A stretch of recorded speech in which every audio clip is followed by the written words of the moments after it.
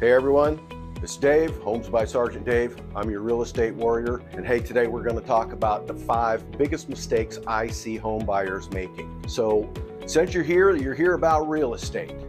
So like this video, share it with some friends, hit the red subscribe button and ring that bell because I've got regular stuff coming out. You're not going to want to miss it. Let's do it.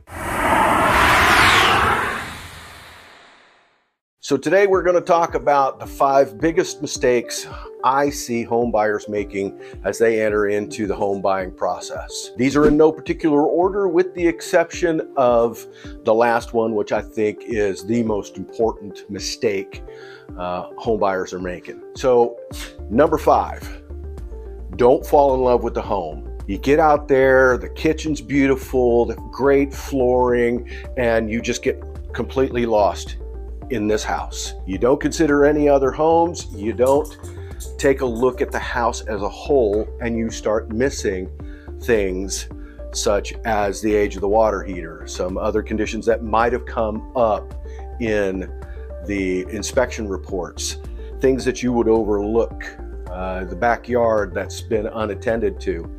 So don't fall in love with a house. Take a look at it and look at it collectively as a whole. The 4th thing is wanting to waive everything. I'm going to waive the inspections. We're going to waive the appraisals. We're going to waive. Hold on a minute. I mean, let's be serious. Don't waive inspections if you don't have to. Next thing you know, you've thought that the fixer-up you're buying is actually a knocker-downer. So, and if you're doing a loan, you're not going to get away with waiving the appraisal contingencies, and it's just not a smart thing to do if you think you've got the cash over anyway. So don't just get caught up thinking that you have to waive all the contingencies to get into that house, that have the strength in your offer to get that house. Let's talk about it before you decide that that's what you really want to do. So the 3rd thing, my opinion is taking a lender just because they're offering you the best rates. I know that everybody wants to pay less for more. It's not always the case. You have to look at the totality of the loan package. I'm not a lender, and I know a number of lenders, and I give you referrals to talk to several of them so that you can compare your apples to apples. Don't just take a lender because they say they're going to give you a 1/10 of a point less than the other guy or other gal. It's just not the smartest way to jump into the loan buying process. Look at your loan options. Look at the PMI add-ons. What's your overall costs? These are things that you need to consider when you're choosing the lender that you want to do business with. Also, what are their timelines? How soon are they going to be able to do that loan for you, fund that loan? Are you going to be able to make the time to actually complete the escrow or the deal on the house? Are they going to get it done for you?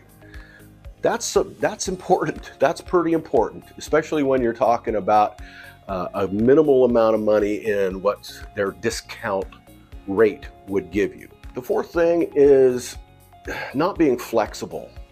When I say not being flexible, when you look at a house, again, we go back to the falling in love with the house thing and taking a look at the home collectively. One of the things that I would say is most important is neighborhood. You know, that there's that old saying, location, location, location. You can do something with the house, but you can't really change the location. So be flexible. When I say be flexible with the house. If somebody decided that their paint colors were purple, pink, and neon orange, you know, don't just dismiss the house, because it could be a great house that just needs you to put your paint in it. That's actually more common than you know. People just don't want to take the extra effort to put in paint. Be flexible. Appliances may need updating. You can do that. But again, you can't change the school district. You can't change the location proximity to your work. look at the house and then look at the house as a total. Be flexible. Be flexible in what you can do with the house. So the most important thing, the number one thing that I think most people are making mistakes doing is they're not getting pre-approved. They don't know their budget.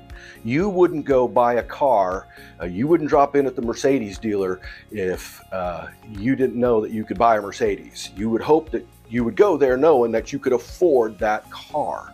Well, if you're shopping for a home, you need to know how much home you can buy. That's critical. So understanding your budget, talking to the lender, taking a look at your overall debts. Look at your income, your spouse's income, your future incomes. What are you going to have for money after you make your mortgage payment? How are you going to live? How's it all going to come together? Again, that touches on the information we talked about with a lender.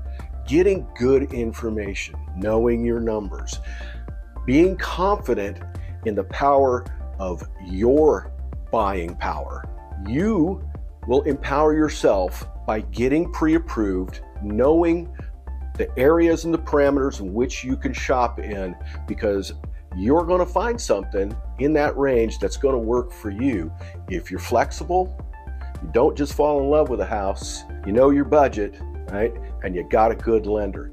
Hey, since you stuck around to the end of the video here, below is a link to a buyer's guide that I've created that will help you answer so many of the questions that come around in the whole home buying process. I hope that you found some information valuable in this, and I look forward to talking to you next time. Reach out to me, Homes by Sergeant Dave. My contact information, my phone number are right here below. I look forward to helping you out. Let's get it done.